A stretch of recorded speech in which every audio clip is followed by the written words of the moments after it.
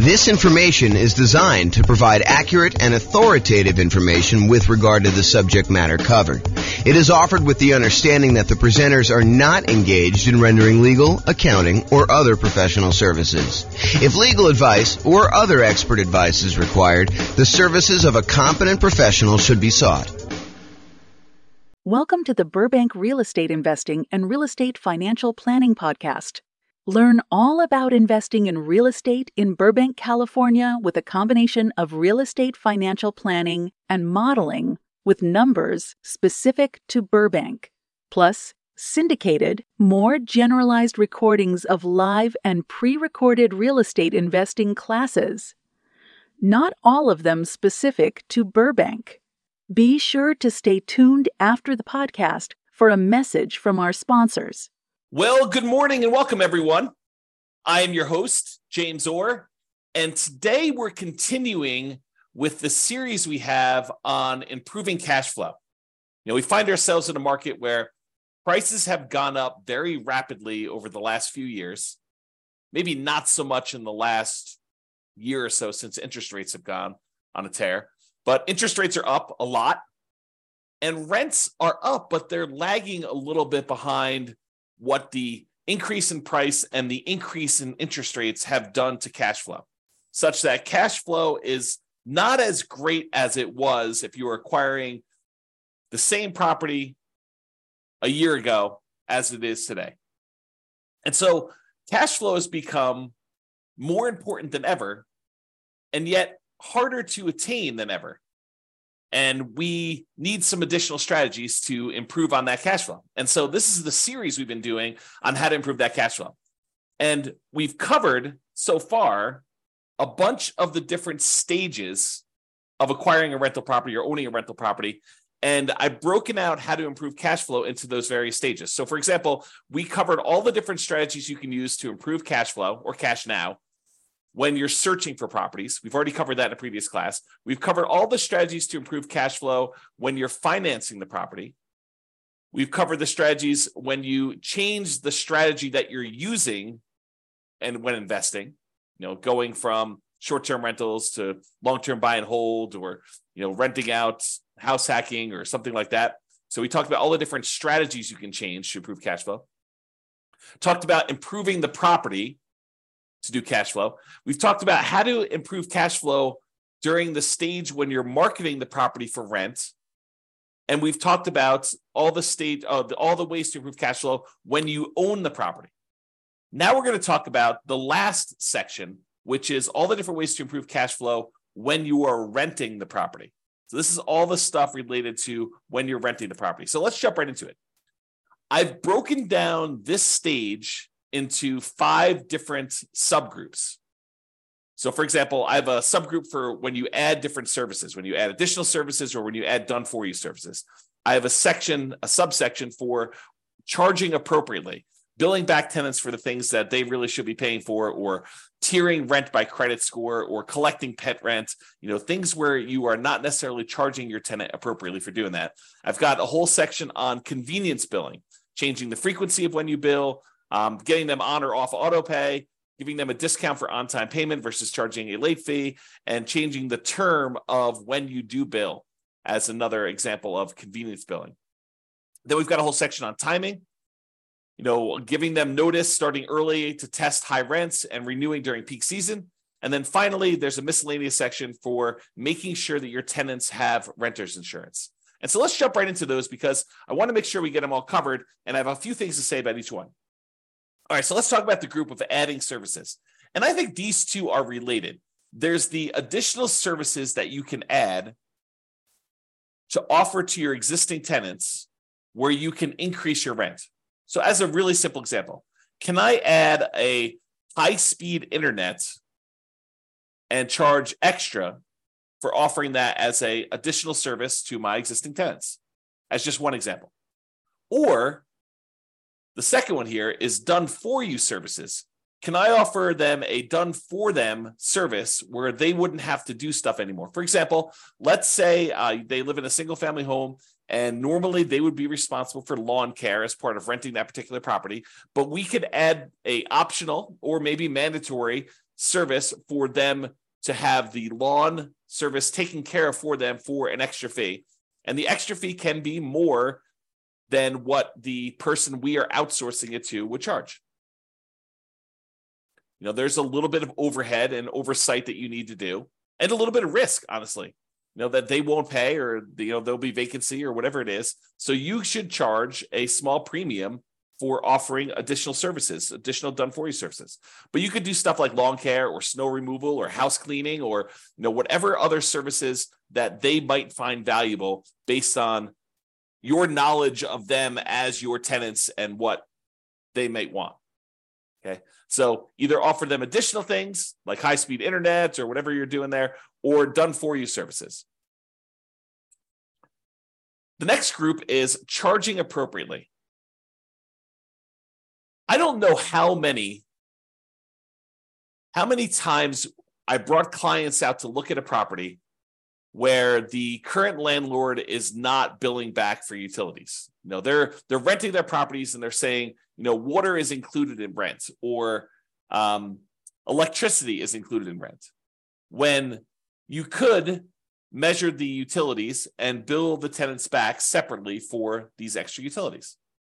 So if the clients of mine that are looking at these properties, they see that as a way to immediately get higher rents and increase the profitability of their properties. And so if you are one of those people that are not currently billing back for a utility that is being provided to your tenants, and you're sort of just lumping it in with rent, you may want to break that out separately and charge that back to them, bill back for the services. And these can be things like things that are already included in an HOA fee. So, for example, there are some neighborhoods around here where the homeowners association includes garbage pickup as part of the HOA fee. But garbage service is something that typically tenants would pay for. And so I think you could, and definitely check with your attorney on these things, don't believe me, but I think you can and should break out the cost of what it would cost them to have the garbage and charge that back to offset some of the expense you have as part of the HOA fee that you're already paying to get the tenant to pay for their own garbage service. Or things like in our area, we have a thing called non-potable water, where we can use that water in order to water the lawn. However, it's not drinkable water. It's only used for watering the grass and sprinkler systems and stuff like that. And so sometimes there's an extra fee for use of that water. It's usually cheaper water than getting it from the city that is drinkable water. But your tenant is responsible for watering the lawn, and they should be paying for that service. So you should bill it back. Another example is electricity. Or if you're already grouping water in, if you only have one water tap coming in, you've got a 12-plex. A lot of times landlords are saying, hey, look, the water is not metered individually, so I can't go and charge that. No, I think you can actually prorate it. You can make it so that it's divisible by the number of units or by the number of people that live in the unit.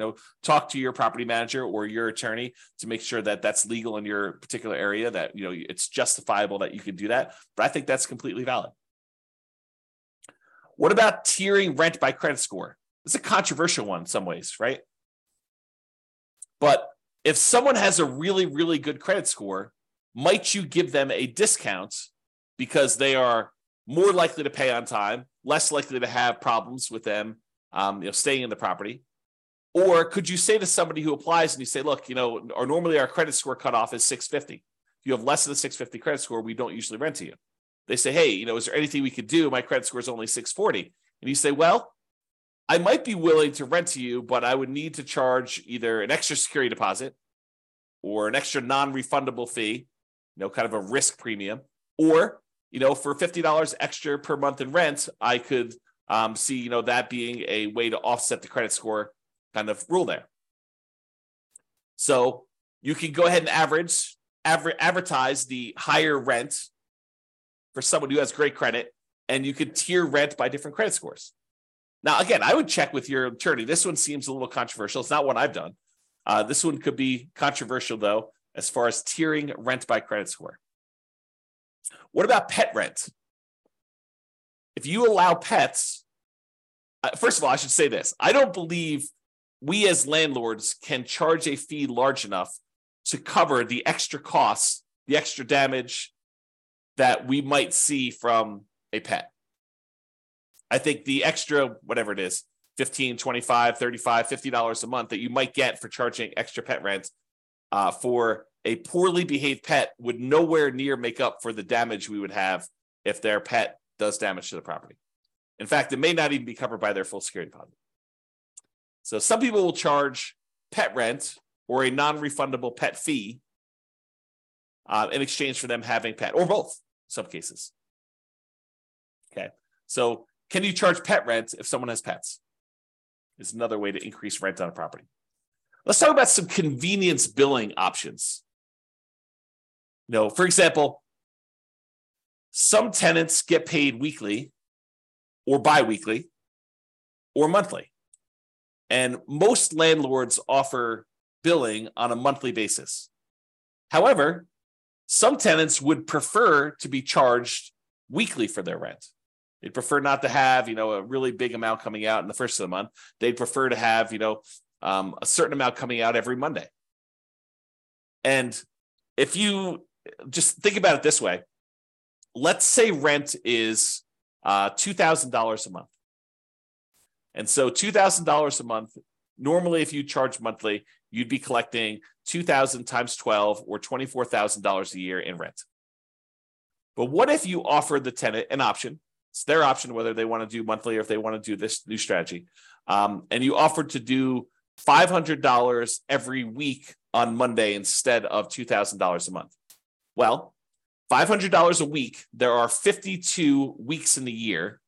And if I have my calculator out here, let's pull up my calculator. So $500 times 52 weeks is $26,000. So instead of charging them $2,000 a month, you charge them $500 a week. They get the convenience of paying weekly if that's how they prefer to pay. And you actually end up increasing your rent by about $2,000 for the year, or you divide it by 12, about $166 more per month on average. If instead of doing that, you could do it also biweekly. You could say every 2 weeks, which is when they might get paid, 2 weeks on the Monday following the Friday payday, give them a chance to have the money hit the account and clear and everything else. And then on Monday, you auto pay for $1,000 instead of the $2,000 a month. Okay, so that's an option. What about auto pay? Auto pay could be considered a convenience. And so you could charge a small fee for auto pay. Or if you have problems collecting rent, maybe you say, hey, look, there's a convenience fee or a inconvenience fee of me having to manually accept your checks and process them. And sometimes they bounce or whatever it is. And so you could charge a fee for people not being on auto pay. Right. So you could go either way with that, depending on what is going on in your marketplace and with your particular properties as a way to increase income from the properties. And, some of these strategies, as I think about it, some of these strategies are ways to increase income, but some of them are just to be paid for the time you're spending doing things that you might not have from other tenants. Right, like if you had tenants that always paid on time, you wouldn't have to worry about charging them, for having to chase them down when their check bounces or something they're late on their payment or whatever it is. So charging a fee for them manually paying instead of being on auto pay is really just recapturing some of the work you're already doing. It's being paid for the work you're already doing, extra work that you're already doing. That if they paid on time wouldn't be an issue. If they were on auto pay, wouldn't be an issue. Instead of having a late fee in your lease, some landlords prefer to offer a discount for on-time payment. So the way that this could work is, let's say rent, if you pay on time, is $2,000 a month. However, if you don't pay on time, it's a $50 or $100 late fee. Well, the alternative way to structure that is you advertise the property, and when they sign the lease says that the rent is $2,100 a month, not $2,000, but they have a $100 early pay or discount for on time or early payment, so that if they pay before the first of the month, it's $2,000, If they pay after the first of the month, it's $2,100. So it's not a late fee. That's what the normal rent is. However, if they pay on time, they actually get a $100 a month discount.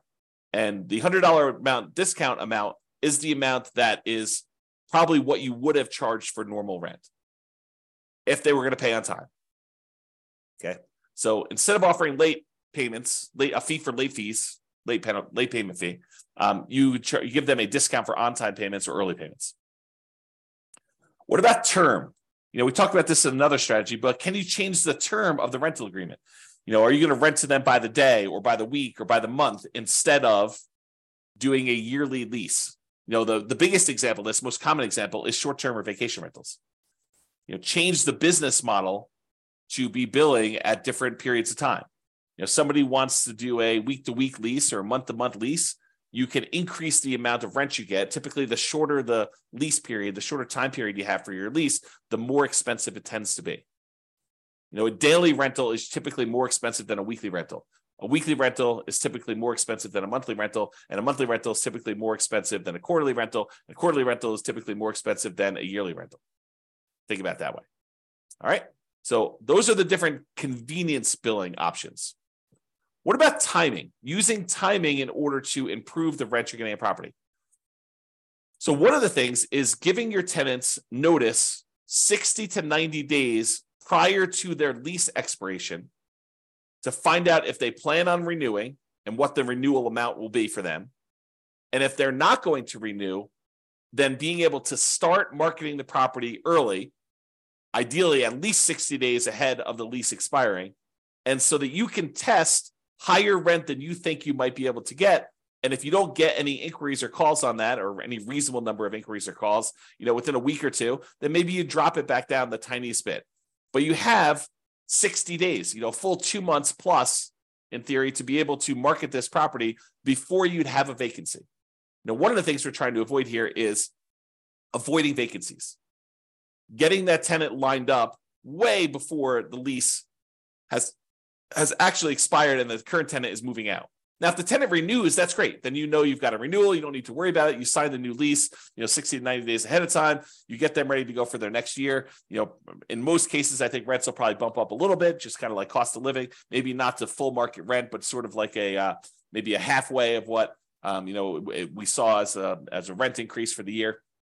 That way you don't get stuck 5 years from now with significantly below market rents. You're kind of like increasing a little bit each year. But then if they decide not to renew, then you have this head start to be able to test high rent and test early and lower your rents if you're not getting the responses you need in order to get that property filled before it goes vacant. And then ideally, you want to be renewing in peak season. So schedule your leases to end during peak rental season.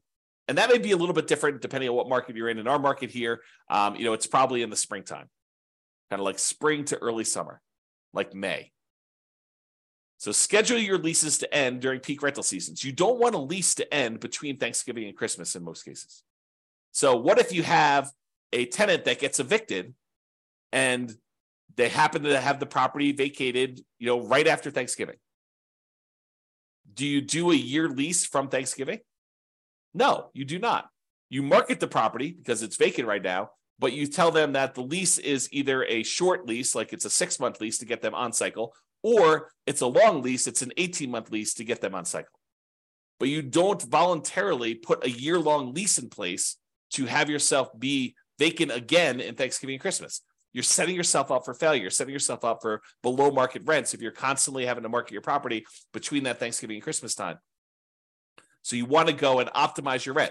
So sometimes you might have a 14-month lease. Sometimes you might have a 17-month lease. Sometimes you might have a 6-month lease, although I prefer to do at least a year. But you do whatever you need to do in order to get on peak season if you find yourself having to lease a property at a less than optimal time for the first one. Then after that, ideally the lease is coming due in a period of time where it's optimal and you can just renew for 1 year at a time based on that. But get on cycle to begin with and then work with that. Okay. So those are all the things with timing, making sure the timing is in your favor for doing that. And then finally, renter's insurance. And you might be saying, renter's insurance, James, why is renter's insurance on here as a way to improve cash flow? Well, it's not an issue unless there's a claim, right? If you have a tenant living in a property and something happens to the property, there's a fire, there's some type of flooding, there's a roof leak or something like that, and something in the tenant's property gets damaged, and they come after you to pay for their $5,000 kind of like furniture stereo system because the leak was there and they somehow think it was your fault.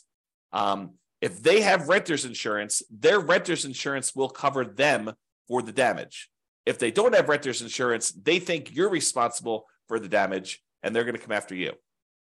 So by having renter's insurance and insisting that your tenants have renter's insurance and verifying that your tenants have renter's insurance, you are less likely to have, even if it's a false claim, right? But you're less likely to have a claim against you to cover damages should something unexpected happen to your property and your tenant now thinks that it's your fault and that you should pay to replace all their clothes or their furniture or their television or whatever it is that they've got there. Or maybe the carport falls in because, it's gotten old and they had their car parked under there and it snowed or whatever, or there's a hurricane.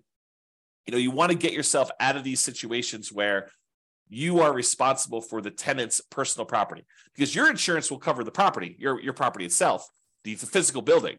But your insurance as a landlord does not typically cover what the tenant owns inside the property, the tenant's personal property. For that, they need a separate renter's insurance policy, and they're relatively inexpensive. Just the renter needs to get one and have one and keep it in place so that if something does happen, they don't lose their personal stuff. You'll have insurance to kind of fix the property, but you will not have insurance to replace your stuff. And you don't want to have to make a $5,000 claim. I mean, $5,000, this happens, once every couple of years, which you probably won't. But if it could, we could be talking, $200 a month in worst cash flow by having a $5,000 hit if you amortize it over that period. All right. So in conclusion, optimizing cash flow is really about maximizing income whenever we can and minimizing expenses. And today, I think a lot of the ideas we had, there may be a couple in there that were a little bit larger, but a lot of the ideas we have were like really small amounts. And I think for a lot of folks, you wouldn't even bother with a lot of these unless you were really trying to optimize and get like the most small wins on your property. I think for the most part, if you do the big things, use the right strategy, get the right financing in place, kind of do the things to make sure that your property is rented and rented right. I think you don't need to play around with some of these things that might increase it by $25 or $50 a month. Because I think you get to a point where if you've already optimized in other areas, adding these additional ones on there start to get excessive. If rent was $2,000 a month, and you've done a couple things to kind of bump it up to $2,050 or $2,100 or maybe $2,150, if you think you're going to add another thing on there that's going to get you an extra $35 or whatever it is, I think it's harder and harder to do those extra amounts. The further you get away from kind of like the range of rents that you're getting, the harder it is to get those additional wins, additional improvements.